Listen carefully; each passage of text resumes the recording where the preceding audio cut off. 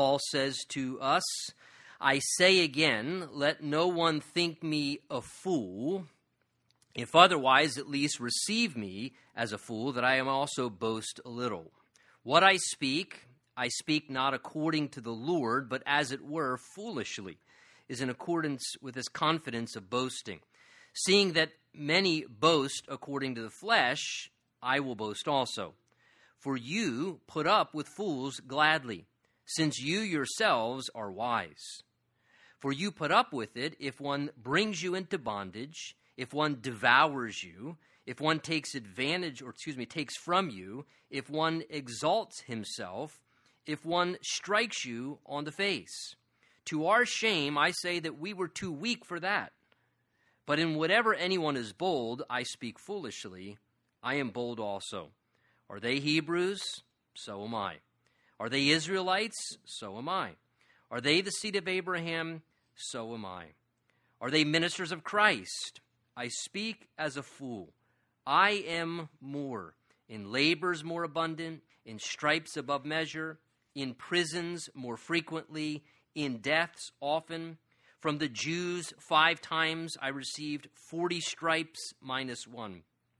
3 times I was beaten with rods. Once I was stoned. 3 times I was shipwrecked. A night and a day I have been in the deep. In journeys often. In perils of water. He says, in perils of robbers. In perils of my own countrymen. In perils of the Gentiles. In perils in the city. In perils in the wilderness. In perils in the sea. In perils among false brethren. In weariness and toil. In sleeplessness often. In hunger and thirst. In fastings often. In cold and nakedness. Besides the other things, what comes upon me daily, my deep concern for all the churches. And Father, we ask as we open the Word of God now together as an act of worship, Lord, as we've prayed and fellowshiped and sang as acts of worship, may this now be another act of our worship towards you as we submit our heart and soul and mind and spirit to the truth and the authority of the very Word of God that you've inspired and given to us. So, Lord, as always, we ask, prepare us accordingly, that your Spirit would give us an ear to hear what he's trying to say to this part of your church through this particular portion of your word. Speak now, Lord, through what you have already spoken to us in the Word of God. And we ask this together expectantly in Jesus' name. And everyone said, amen. Amen. You may be seated. You know, what was it, if we were to consider some things that made someone like Paul the Apostle such a useful individual in helping the lives of others and obviously advancing the purposes of the kingdom of God? Not that I want to elevate any Bible character or personality over any other, but it's pretty hard, beyond thinking of our Lord Jesus himself, to find someone else like Paul the Apostle in the things that the Word of God records that he did that was as effective and useful in helping people, in advancing the causes of the kingdom of God. But what was it that made Paul so useful? I think one of the things that we see in this section, a large part of that, was his willingness to sacrifice personally through acts of personal servanthood, even to be personally broken through enduring, as he describes here, a lot of hard circumstances. Rather than taking the path of ease or trying to avoid hardship or any personal cost, you almost get the sense that Paul willingly embraced it, almost as if he saw it was a part of not only ministry for the Lord, but actually just walking with the Lord. That it was a part of biblical Christianity to endure some degree of hardship as a good soldier of Jesus Christ in the midst of the spiritual battlefield. And as a result of that, Paul's life was very impactful. It was influential upon many, many people, even as Jesus declared that he himself did not come into this world to be served, but to serve and to give his life sacrificially as a ransom for many. Paul allowed Jesus' way of living to flow through his life as a man. And I think for all of us, there's great lesson to be learned, because the more that we can allow ourselves to reject the pattern of the world. And there is a pattern of this world. The Bible even tells us in Romans 12 not to be conformed, to be pressured into the mold of the pattern of the ways of this world around us, not to be conformed to those patterns, that we should not do that. And the more that we allow ourselves not to follow the pattern of the world, but instead rejecting that to embrace the patterns of Christ and what the New Testament tells us New Testament Christianity is about, the more useful and fruitful our lives will be as Christians. And God will use us to much greater degrees. Again, remember the background of this section as we began looking at from chapter 10, which takes us really to the end of the letter. Paul in this section has kind of become forced to, I don't want to say become defensive. I think that's a misinterpretation. Not to become defensive, but to justifiably defend his own credibility as a minister of the gospel. And he's doing this to provide really a clear contrast to those who were threatening the welfare of the church through poor example and wrong doctrine and false teaching to misguide the church with deception and wrong ideas. In fact, we saw as we concluded our time together last time, Paul got very clear from verses 13 to 15, referring to these individuals that were unhealthy. He called them false apostles, deceitful workers, who transformed themselves into apostles of Christ. That's the image they try and uphold. And he says, no wonder Satan himself can transform into an angel of light. Therefore, it's no great thing, he said, verse 15, if his ministers, Satan's ministers, transform themselves into looking like ministers of righteousness. So these unhealthy and deceitful workers were spreading false teaching that was perverting God's truth and misguiding the people of God.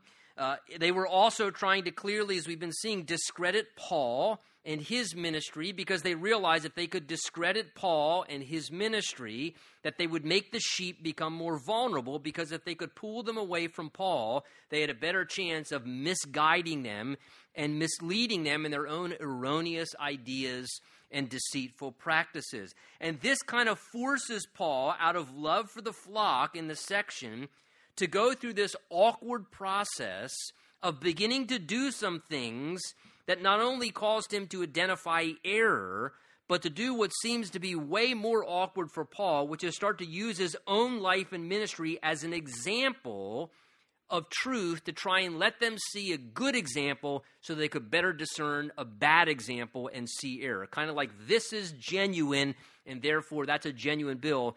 This has got to be counterfeit, and to give them that example. Nowhere would you really find Paul anywhere ever talking about himself very much, but in this last section of 2 Corinthians, because of what he's forced to do, we get insights into the personal life and the ministry and the operation of Paul the Apostle in a way that we get nowhere else in the New Testament. And it's not because Paul wanted to talk about himself or the way that he operated.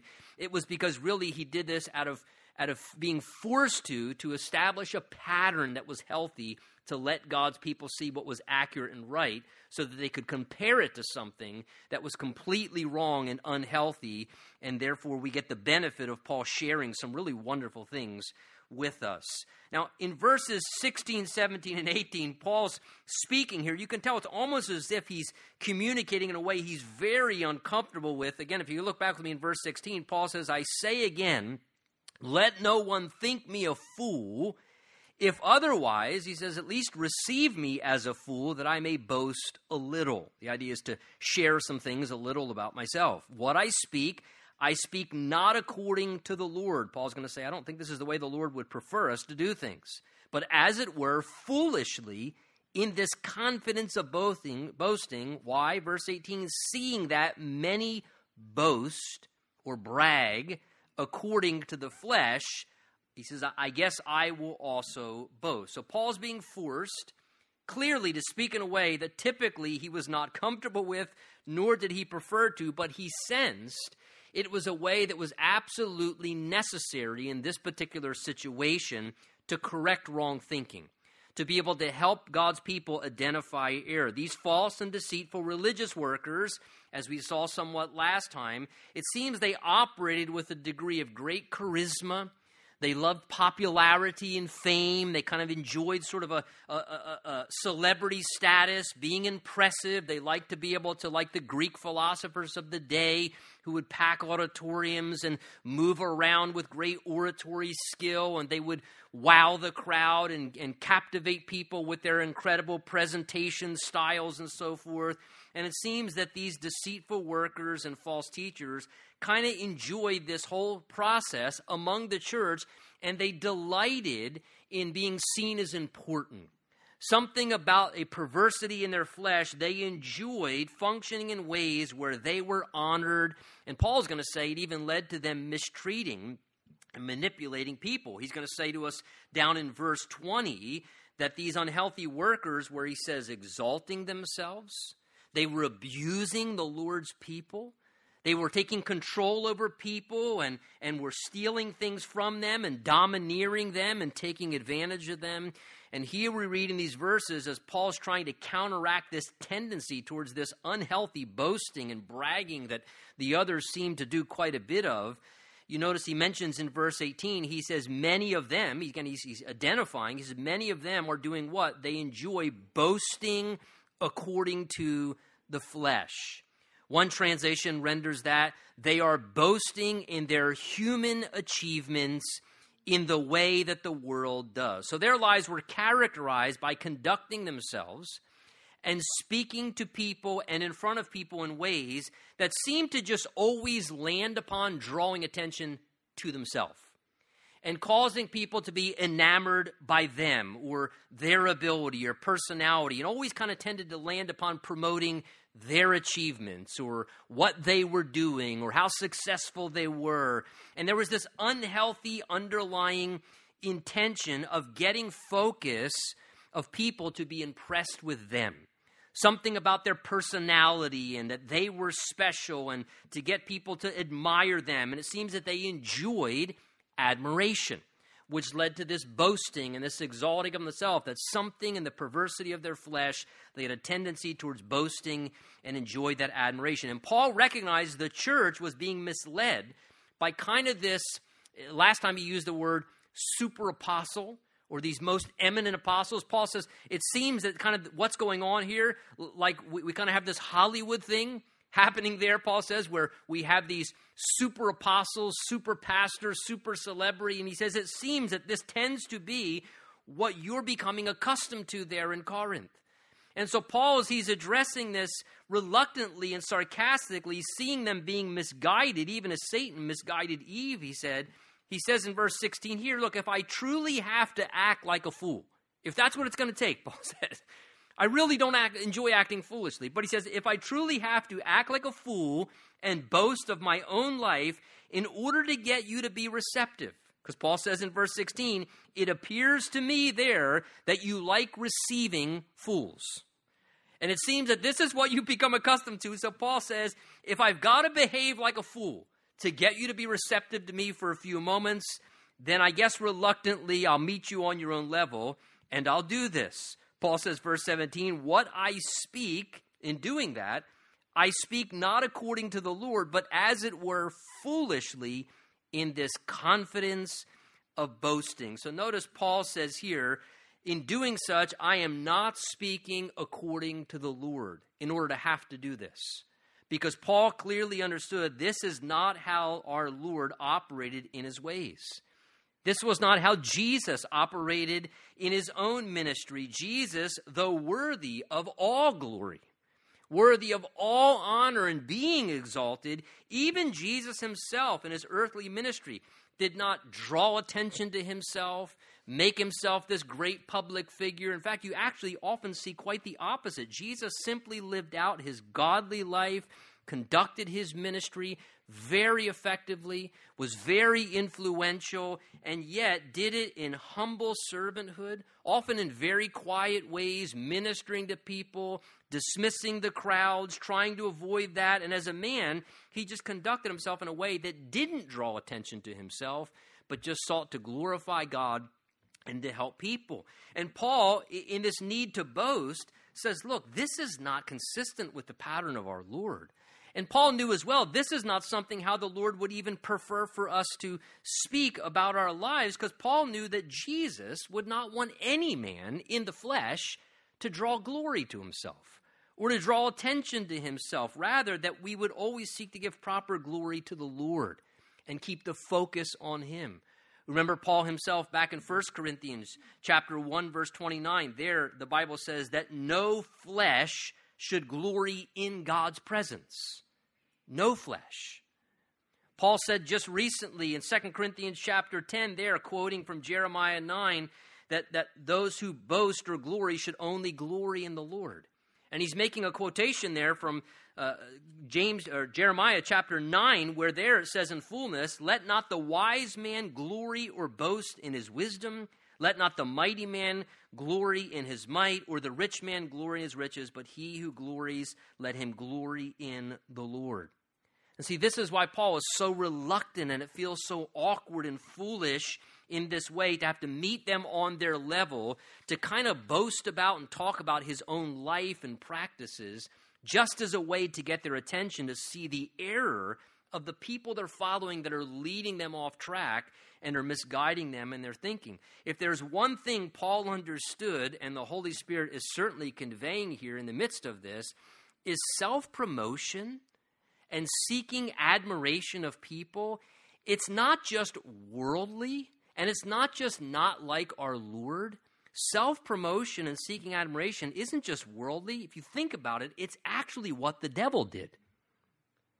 The devil himself is marked by self-promotion and by seeking to do things to steal glory from God and get the admiration himself. And whenever we do such as human beings, when we behave in self-promoting ways or we begin to seek the admiration of people, it's really, really important that we recognize when we behave like that, we are not walking according to the way of the Lord.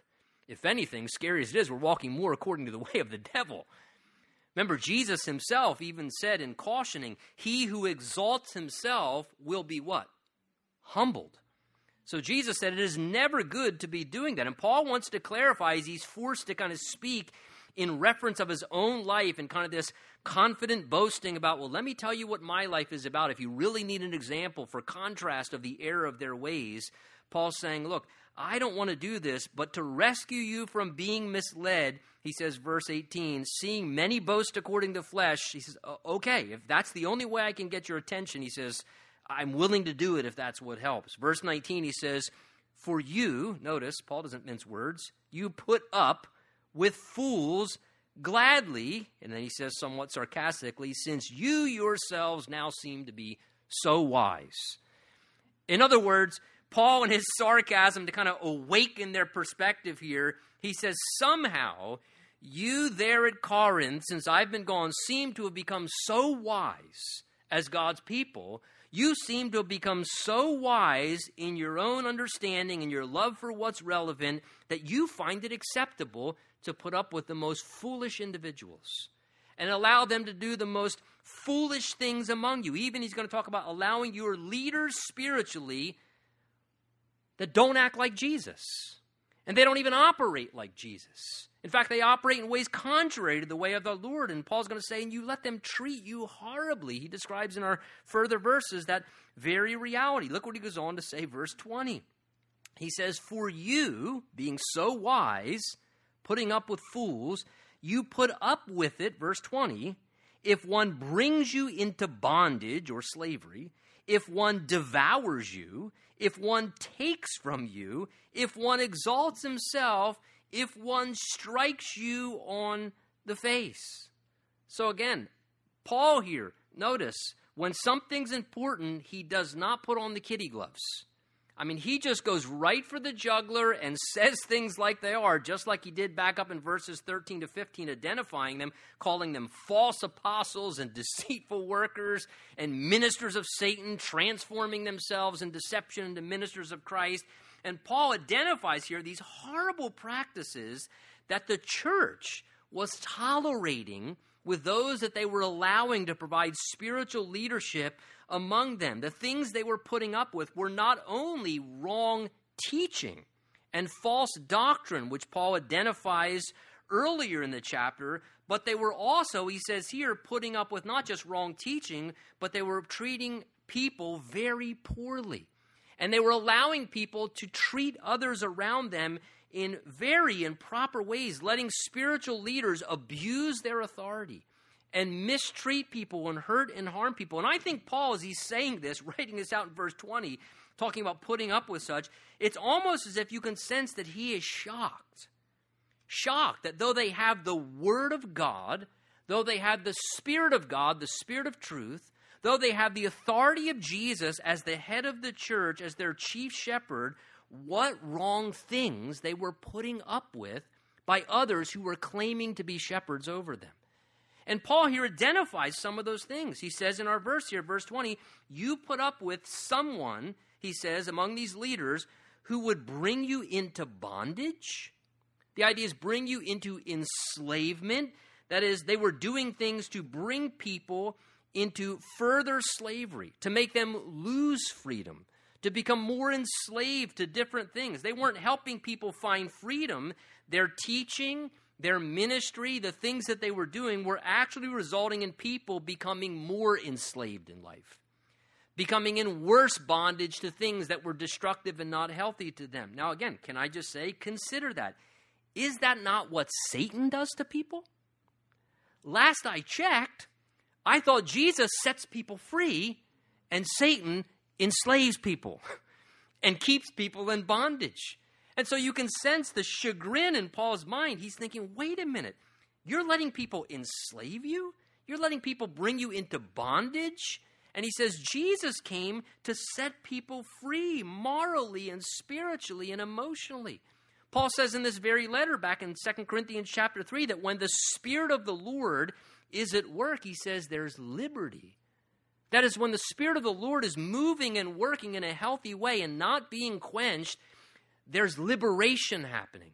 People are being liberated from things like legalism and little rules and rituals, and understanding that Jesus is about a relationship and grace and letting the grace of God and the Spirit of God direct your life, not living this rigid rules and requirements-based lifestyle spiritually.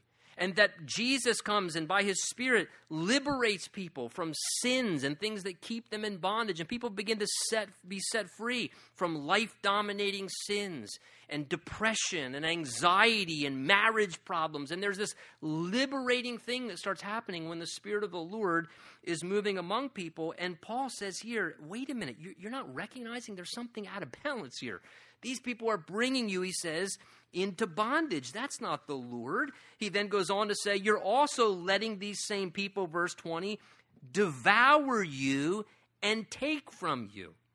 Another translation renders that phrase, you let them take advantage of you and control you. Now again, just a small degree of wisdom and discernment should make the Corinthians realize that's not proper either. That they shouldn't allow themselves to be manipulated in a way where people are taking advantage of them, controlling them, devouring them. Again, that sounds like the agenda and activities of what a wolf does to a flock of sheep, does it not? That's what a predator does to a flock of sheep. Seeks to take advantage of the flock and devour the flock and use the flock as a resource to feed upon for themselves. And then considers them disposable, chew them up, spit them out, and find me another one to devour. And that's what a wolf does to a flock, uses them and abuses them cruelly, exerting control over them. Again, Jesus never treated people like that, did he? Jesus never treated people in a way where he devoured lives and took from people and manipulated people. Jesus said that he was a good shepherd who gave his life sacrificially for the sheep.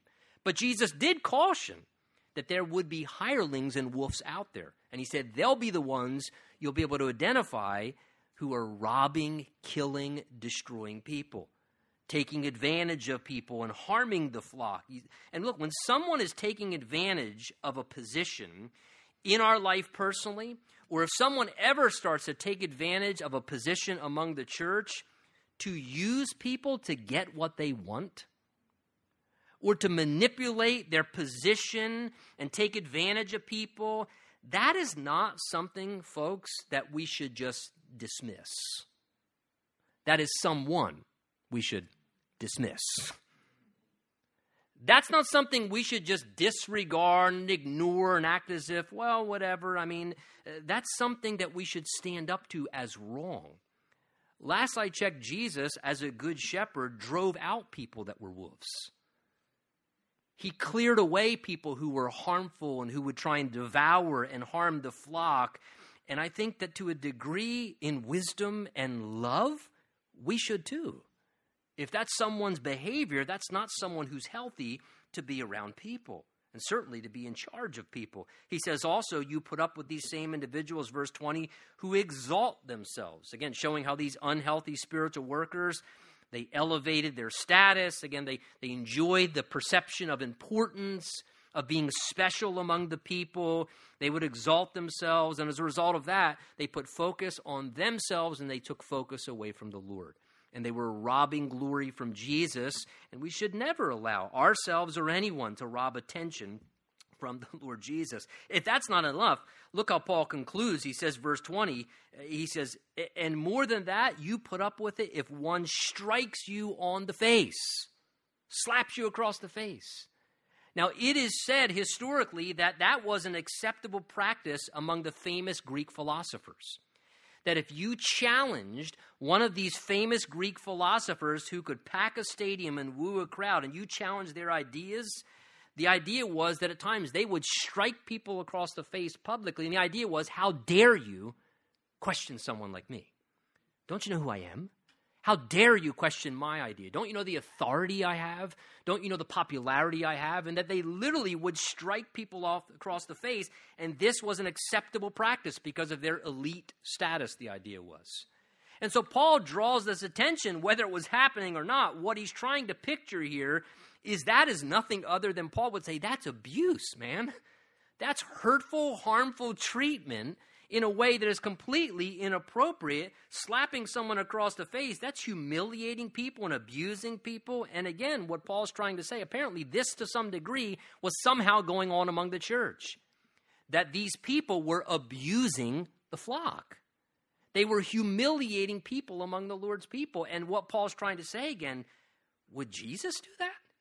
Did Jesus ever abuse the flock? Did Jesus ever humiliate the sheep? Did our Lord publicly embarrass people and hurt and harm people? Paul's saying here in the midst of this, I can't believe that you put up with this stuff. He's just shocked that this could be something that's happening among them, and that no one was shocked by the wrong behavior or willing to do anything about it. That's why Paul says in verse 21, again carrying on with his sarcasm, he says, to our shame, he says, I say we were too weak for those kind of things. But whenever anyone is bold, he says, I speak foolishly, I am bold also. So Paul sarcastically says here, I admit, I guess, I don't know, he says, I guess apparently we were just too weak in exercising our spiritual authority to think it was okay to badly mistreat you, or to selfishly devour you, or to do things to manipulate you in cruel ways. And no doubt what the Holy Spirit in contrast is drawing out here for us to see is Paul's revealing that healthy people, as well as healthy spiritual workers, don't assert themselves forcefully upon others. A healthy person does not bulldoze other human beings to get what they want. A healthy spiritual worker, or anyone in any capacity of leadership, does not assert themselves forcefully and bulldoze people and cast them aside as nothing but wasted carnage to get their agenda or to get what they want. Healthy people don't do that. Unhealthy people do that. And this is what Paul is trying to draw out, to get them to see this if this was happening among them. And look, to draw this by way of application for us, if we ever find ourselves treating people in the ways that are described here, God help me, God help you to wake up real quick before we ravage and ruin more lives around us. And by the same token, if we notice people doing these things, may we, by the grace of God, have a little bit of spiritual backbone to stand up to such things in resistance and truth to those who are being forceful and abusive, and doing such and call it out as wrong. Because listen, when folks do this kind of stuff, they do it to give a perception of their strength. And the reality is people who do that kind of nonsense aren't strong, they're weak. Do you know what they're weak in? It's called character. They're weak in character. That's why they behave that way. Right? That's why bullies in playgrounds behave that way till somebody punches them in the nose. Right? And then all of a sudden it's amazing the change. And sadly, people to this day, and even among the body of Christ at times, in perverse ways that happen in the flesh and the devil's manipulation, can begin to bulldoze people and bully people and throw around their weight and authority in very unhealthy ways that end up harming and ruining lives. And look, that's a weakness in character. And it's a weakness in character that should be identified and addressed. And those with genuine, strong character, biblically, spiritually, should stand against such and identify it as an unhealthy thing to protect the flock in a sincere way. Paul says we are kind of sad to see this going on, but he says, if I must express in my own confidence to show you a contrast, since this is what you're putting up with, of what true ministry really looks like, or healthy Christian servanthood looks like, Paul says, let me address some of those things. And we'll notice as he concludes the chapter, he starts speaking about his own life, and as we read, quite a bit about servanthood, sacrifice. Quite the opposite he draws as a contrast. Paul says, verse 22, now beginning this section, he says, are they Hebrews? So am I. Are they Israelites? So am I. Are they the seed of Abraham? So am I. So it seems here Paul's identifying that he knew some of these deceitful workers and false apostles were kind of perhaps claiming maybe their Jewish heritage as a basis for their superior credibility and why they should be perceived as important and have right to behave however they wanted to. Paul kind of seems to be identifying that they think they're Hebrews, Israelites, seed of Abraham. Paul says, I am too. And I think what Paul's beginning to get to here is perhaps some were arguing they knew more, maybe because of their connection to a Jewish heritage, to the origin of the scriptures and the early roots of the ways of Israel, claiming those credentials qualified them. And Paul's just simply saying, not impressed. I have the same credentials. I'm really not impressed by those credentials. And I think what Paul reminds us here and kind of challenging this is there's nothing wrong with credentials. Nothing wrong with a person having credentials in some way, but that's not what's most essential. Paul knew at the end of the day, what is most essential is not what credentials a person has attached to their life or to their title. What is most essential is someone truly called of the Spirit of God. And as the Spirit of the Lord put authorization and validation in their life to let them minister among the people of God. Jesus would often call people to himself. He would give them power and authority, and then he would send them out afterwards. You remember in the book of Acts, this was one of the things that kind of baffled some of the people in the early days. Acts chapter 4, when they saw the spiritual effectiveness, remember, of Peter and John? They were baffled when they saw how spiritually effective they were, and they said, this is strange. These are unschooled, ordinary men who spent time with Jesus. And that was the only thing they could put their finger on. These men aren't formally trained. They're ordinary. They're fishermen. They're just fishermen from Galilee. But they did spend time with Jesus. And in a sense, their insult was also an indication of where their true authority came from, having been with the Lord and having been sent by the Lord. Again, it's not backgrounds, it's not networks, connections we have with people, or special credentials, folks, that qualify a person to be a useful servant of the Lord. Those things can have their place, but what matters most is if someone truly called and empowered by the Lord. That's what Paul identified in 1 Timothy chapter 1, where he said he was so thankful. Paul said, despite my horrible background, and Paul had quite a shady background, but Paul says, I am so thankful the Lord had mercy upon me, and he enabled me and put me into the ministry. Paul's indicating, I didn't put myself into the ministry. And he says, and no organization put me into the ministry. Only the Lord can put a person into the ministry. And Paul understood that.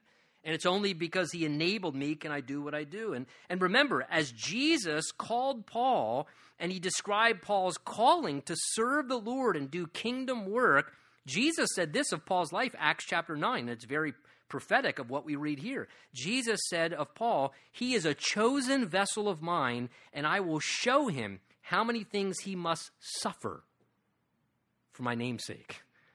That was what Jesus said would be of Paul's life. And Paul's going to show here in our verses ahead that his seminary wasn't something he paid a high price for and went to for 4 years.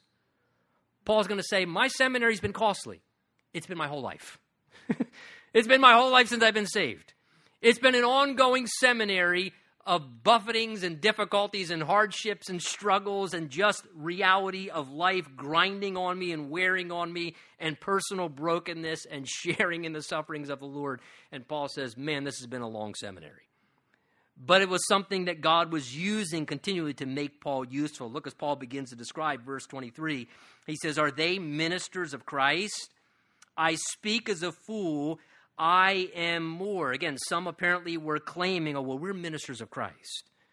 And it's almost as if you sense Paul here, he's going to kind of challenge, wait a minute, you call your conduct being a minister of Christ? I want to show you what a minister of Christ really looks like.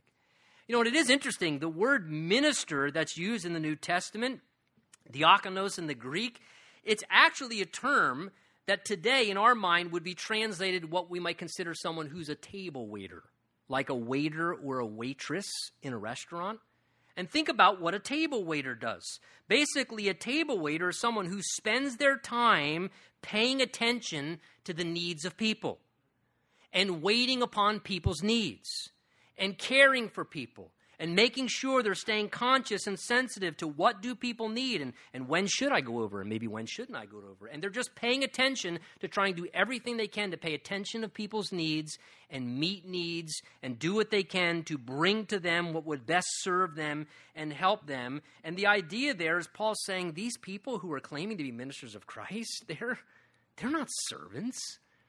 They like the title, but he says they don't live it out. They don't understand what a real minister means, Paul says. It means simply just a servant, a table waiter. Paul says, I am far more of what a minister of Christ truly is, because Paul's life was marked by what? Servanthood. That's what Paul's life was marked by. I love the pictures of Paul the Apostle. You read the book of Acts. Even after they have a horrible shipwreck, Paul's going to talk later on about being shipwrecked multiple times. They're shipwrecked. They're on just kind of finally survived, got to shore, and basically they start up a fire. And where do you find Paul the Apostle? Saying, hey, can you go get some firewood and somebody get me my slippers and my robe? I want to preach a Bible study. What's Paul doing? It says Paul's going out picking up firewood. He's picking up firewood. He's doing practical, menial things to keep the fire going, to keep everybody else, just servanthood, just like a table waiter. And Paul says here, look, this is the picture of true ministers or ministry, just those who are attentive. Paul says, in labors, verse 23 says, in labors, more abundant. Paul says, I worked hard. I was willing to exhaust my personal energy, doing what I could to wait upon people in caring for them. And again, this just shows us again, too, this true biblical concept, not a current concept maybe in some ways, but a biblical concept of what true ministry is, what a true minister is. Not someone who's lazy, but someone who is above all else a servant. They don't neglect opportunity to serve people. They don't dismiss the importance of waiting upon people and tending to the flock and tending to their needs, much like a good and attentive table server, continually bringing what's necessary, paying attention. And again, it is a really, really, and I'll use the word sad thing, a very sad thing, I think, in churches when people in positions of ministry don't want to do the work of serving people. And what I've seen over the years is there are a lot of people that love to preach, but they don't want to pastor. They love to preach, and they may even be good at preaching. They love to preach, but they don't want to pastor people. They don't want to tend to the flock and care for the flock and do what's necessary to protect and to guide the flock. And the Holy Spirit here clearly indicates one of the first ways we can identify true ministers of the Lord, true servants of the Lord, those called by the Lord to be useful in life and serving. He says one of the first things you'll identify is they're like table waiters. They're those who are laboring. They're willing to exhaust themselves, to exhaust their lives, their energy, to be able to help other people. A secondary way we can identify those who are useful to the work of the Lord is Paul's going to say in our next verses that they're willing to endure personal suffering and keep pressing onward. They're willing to endure personal suffering and keep pressing onward. Look what Paul goes on to say now. He says, not only in labors more abundant, but now he starts to say, in stripes above measure, in prisons more frequently, in deaths often. So often enduring stripes, being whipped and beaten. Paul was many a times. He's going to talk about going onward for doing what was right. Frequently imprisoned, right? We read the New Testament. We see that frequently. Paul the Apostle, as a part of his work for the gospel, was put into prison. He was arrested for gospel work. And these weren't like modern prisons. 3 squares a day, comfy cot, free college education on your tax dime, widescreen televisions. They come out, they get a better job than you, right? Now, that's not kind of prison these were. These were like dungeons, dirt floors, refuse, filth, stench. If someone didn't bring you a meal, you might not even get a meal if someone didn't bring you one. And these are the type of prisons Paul found himself unjustly put in from time to time, just for being faithful to Jesus, just to do gospel work. He says in deaths often, the idea is oftentimes Paul's life came close to death, whether it was by torture or by health problems or illness and disease as he traveled around and went through difficulties and risks. Paul goes on to say, verse 24, from the Jews 5 times, not once, 5 times, I received 40 stripes minus 1. This describes the painful whipping process that we know as scourging.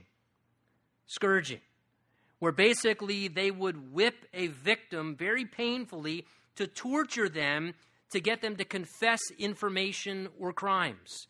And oftentimes they would scourge and whip people in this way to weaken them badly before executions.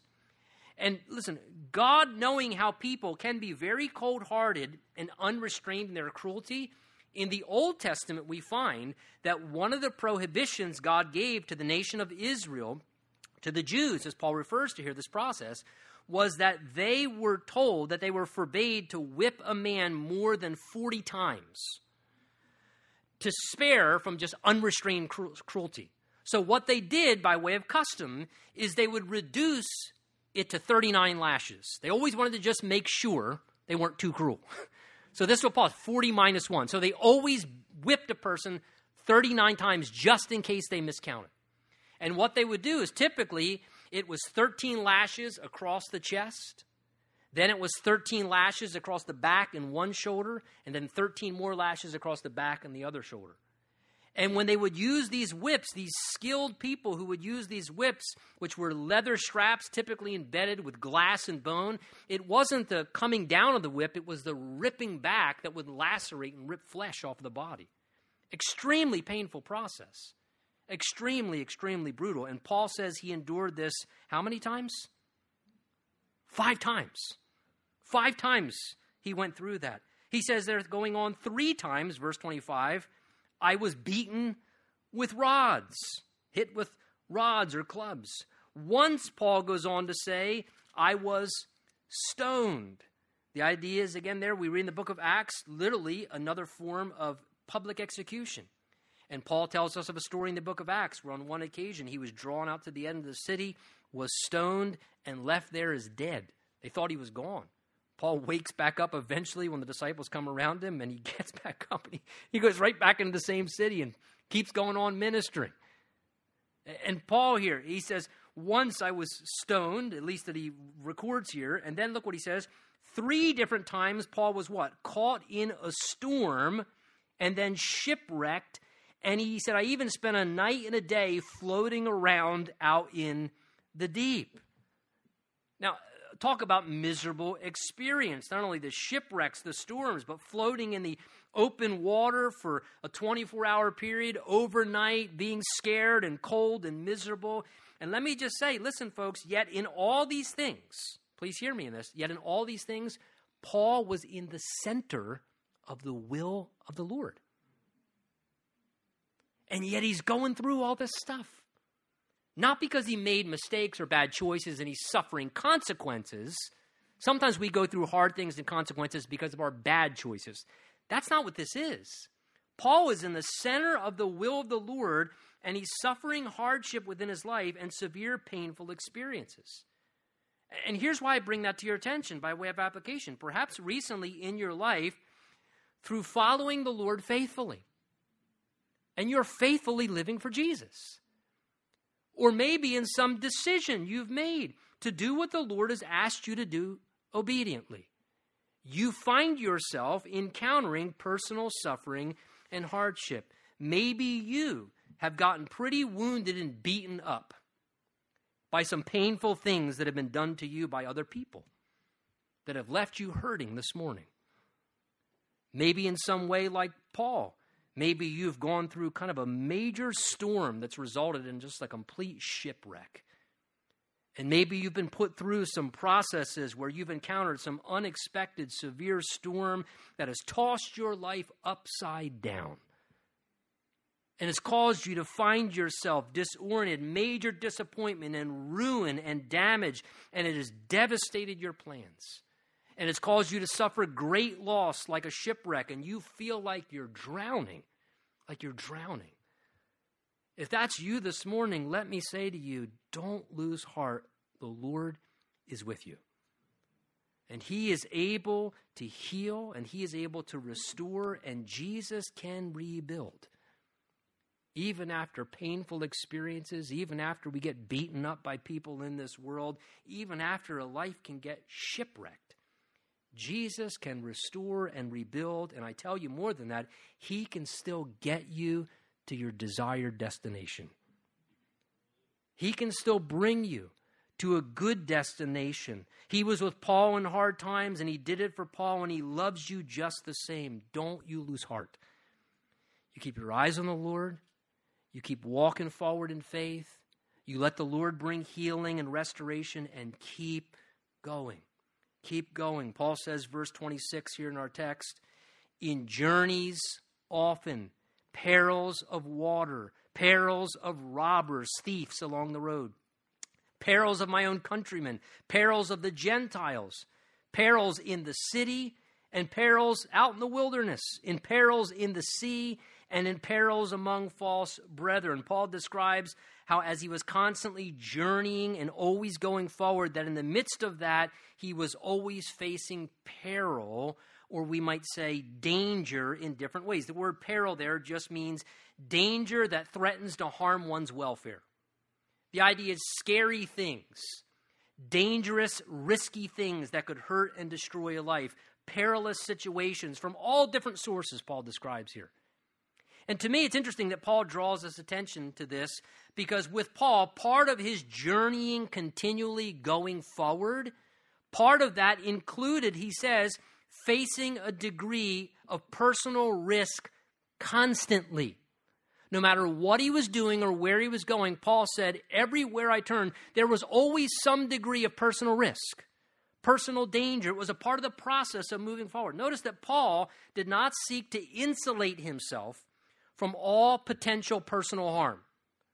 He didn't seek to hide himself away and keep himself safe, just like Jesus, who put other people's welfare before his own comfort and his own safety and his own willingness to suffer. Paul did the same, and true spiritual workers and true servants of the Lord recognize there is something higher than just my personal little comfort bubble. There's something more important. It's honoring Jesus. It's loving and helping people. And let me just say this morning, folks, if you haven't noticed yet, life always has some degree of risk. You can be in the wilderness. You can be in the city. You can be with this group, be with that group. Part of life is personal risk, risking peril to some degree. It's so important that we recognize self-preservation is an inconsistent spirit with the Spirit of Christ. Self-preservation is inconsistent with the Spirit of Christ. Think about it. If Paul and all pastors and missionaries and church planners throughout the centuries, If they only served Jesus, if there was no personal risk, the gospel wouldn't have reached hardly anywhere. Churches wouldn't be planted anywhere. Think of what some missionaries risk, the peril they risk for the cause of the kingdom of God. Oh, if I go there, I might get harmed. If I go there, my family might get captured. If I go there, I might get a horrible disease. But with personal risk, they realize the peril and they push through because either the Lord's going to protect us or it's his will. And they face personal risk. If Christians throughout the centuries only worship Jesus, if there was 100% safety guaranteed, Christians wouldn't gather in most places in the world. This is a part of the process of every believer's journey, facing fears, some risk, but pressing onward in faith. And this is what we see Paul doing here. Verse 27, he says, in weariness and toil, in sleeplessness often, in hunger and thirst, in fastings often, and in cold and in nakedness. Paul further describes difficulties and unpleasant sacrifices. Going at times without meals, going at times without sleep, giving up rest, giving up, things that were comforts of everyday life. But again, this is what true servants of the Lord, Paul's trying to say, this is what they do. They're willing to make personal sacrifices, to push through some difficult things to keep going. We look at Paul the Apostle's life here, and I don't know about you, but it's searching to ask ourselves, how does my life measure up spiritually? And I'm not saying we're called to be the next Paul the Apostle. But I can tell you the Word of God is applicable, and the Holy Spirit speaks things to all of us through the Word of God. And to evaluate my life and to ask myself, Lord, where am I at in this measuring thing of personal sacrifice? Am I willing to give up a little sleep for Jesus' sake once in a while? Or to miss some opportunity or to deal with some difficulty or lack of comfort?